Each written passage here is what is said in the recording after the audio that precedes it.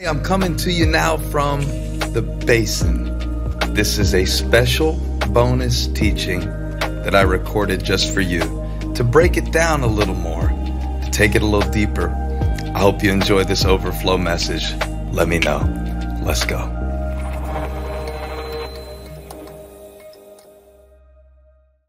Since I'm saying there's so much more to the story, I just want to point out that so much more to the story may not just mean that it isn't finished yet, like that there's more to come, but it also, as a phrase, could mean the story as it has been so far is much different than what you've been told about it. Because in storytelling, point of view is everything. So I want to talk about that. Point of view is everything. Point of view is everything. Have you ever had a situation that felt really big to you in one moment and really small in the next? What was different?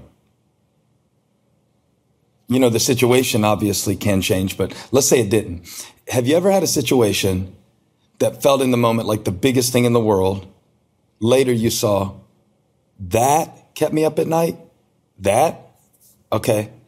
It's probably that the point of view changed. The point of view changes sometimes because of you changing. Sometimes the point of view changes because of you. As you change, the way you see things changes. As you mature, as you grow, as you get tools, you should be able to look back over your life and go, oh, wow, I was a jerk there. And you don't even have to necessarily call the person and say, I was a jerk 4.5 years ago. But at least to know it moving forward. And sometimes you make repairs in relationships, and sometimes it would do more harm to open an old wound. But see, the point of view changes because of you changing. And if you don't let God change you, that's where you get stuck in a story. You go, oh man, this always happens to me and never gets my way, and everybody always picks on me. What is the why is everybody always picking on me character? Maybe you can put it in the comments for me. I don't remember. But, you know, point of view is everything when it comes to not only how you tell a story to a friend. I was telling somebody the other day about working with a certain individual, and I was like, it was awesome. They came in, they gave their all. It was incredible.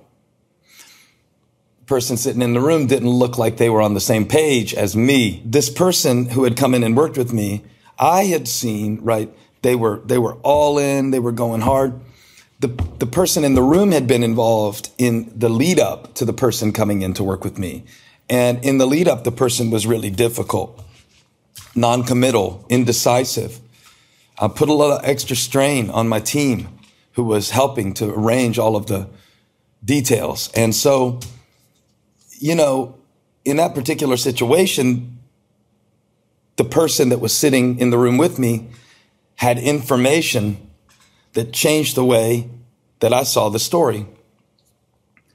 There will be times in your life where either an outside observer or an inward witness will call to your mind something that you just know happened this way. I know they took advantage of me. I know I did 97% of the work and got 3% of the credit.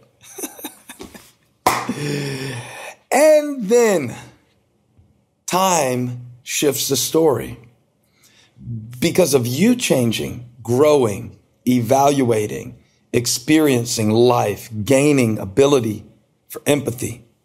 Because of you changes, your point of view changes.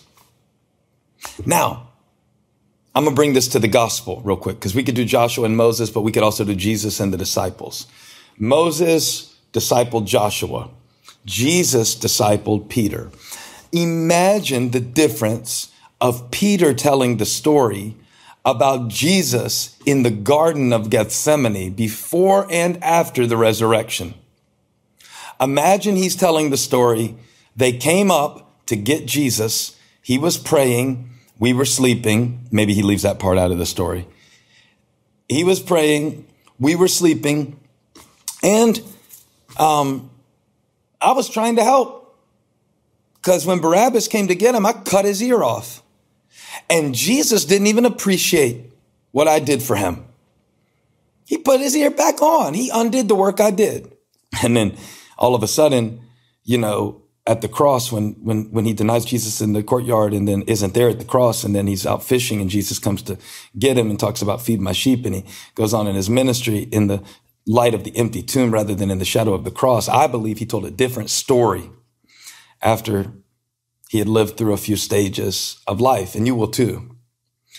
You will too. Maybe at the time he wrote First Peter, because he was older then, he's saying, humble yourself.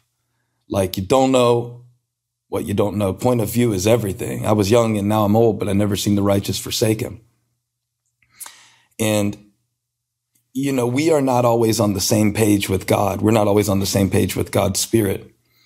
And maybe it'd be helpful for us today sometimes to find those points of communion and contact with God so we can get on the same page, so that we can have his point of view. You know that God has a purpose in the earth, and he's working that purpose in your life. And there is a bigger picture than any particular incident or preference. There's a bigger picture than your past up to this point or your present pain. And to get into that place with God where you can say, all right, Lord, I want you to be my new point of view. And that means allowing him to speak things about you, how he sees you, because God sees you different than you see you, your situation, your struggle, the injustices that have been done to you, the mistakes that you've made, and what you need to do next and what you can do next. Point of view is everything. The same Peter that was saying, never, Lord, telling Jesus what to do, was saying, humble yourself. Because of you changing, because of you changing, as you change, your point of view changes. Point of view is everything in the story. So, little exercise that I was introduced to recently. It was saying, how would somebody who admires you describe you? Try seeing yourself through the eyes of someone who admires you. Now that's hard for me because I am very self-critical. I have a hard time giving myself credit. And because of that, I probably don't encourage others as much as I should, but I'm working on this. And the advice, see yourself through the eyes of someone who admires you, sounded good to me and a little fluffy, if I'm honest. But in the process of considering it, I realized that my wife, Holly, sees me through eyes of admiration. And it's not the kind of admiration that's based on a lack of information where she doesn't know me really well and she only sees a certain side of me. So she admires me. She sees everything. She sees the days in the past where I couldn't get out of bed because I was depressed. She sees the days where I go hide out in my man cave mind and barely engage with the family. She sees the days that I'm irritated. She sees the days that I'm short-tempered. She sees the days that I doubt myself. On an even more practical level, she sees the messes that I make. She sees the slob that I can be. And yet even today, as I was waking up, I opened this letter that she had written me. She gave me a stack of letters for Christmas, and there were only about 4 or 5 of them, but I was on the 4th one. And she put a picture of me with a little note about me. And it was a picture that she took of me getting ready to preach in Los Angeles last year. And in the picture, I'm kind of like sitting there with my head in my hands, with my Bible in my hand. And I know how I felt in that moment, which was like, I'm not the man for this. Who do I think I am going out to preach to 12,000 people at the Forum in LA? I feel all this self-doubt, and I can almost see the self-doubt when I'm looking at the picture, but She wrote me a note saying, thank you for working hard. Thank you for not just relying on your gift strictly, but seeking God to preach to us. And she said, I hope you forgive me for taking this picture without asking your permission. And I thought, man, I need to see myself sometimes through her eyes, because all I see in those moments is what I don't have, what I'm afraid I can't do. But she saw a man who was trying to seek God and lean into him. Point of view is everything. Point of you. The point of you, the point of your life is not just to be self-serving. The point of you, the point of your life is to not just be a consumer who eats all the messages that professional marketers send to you every day. The point of you is to glorify God and to know him and to make him known. And so when God says to Joshua, you will lead these people to inherit the land, which I promised their ancestors, Joshua is getting God's point of view. What is the point of you being in this marriage? What is the point of you being in this family? What's the point of you being on that job? What is the point of you being in that city, Toronto, Wichita, Houston, Charlotte? What is the point of you being there? It's so the glory of God can be revealed. He told Joshua, you are leading these people into the promise, and God is fulfilling his purpose. And from God's point of view, it didn't start with you. So it doesn't start with you. How could it stop with you? He who began a good work in you will be faithful to complete it. God sees the end from the beginning. That's his point of view. Point of view is everything.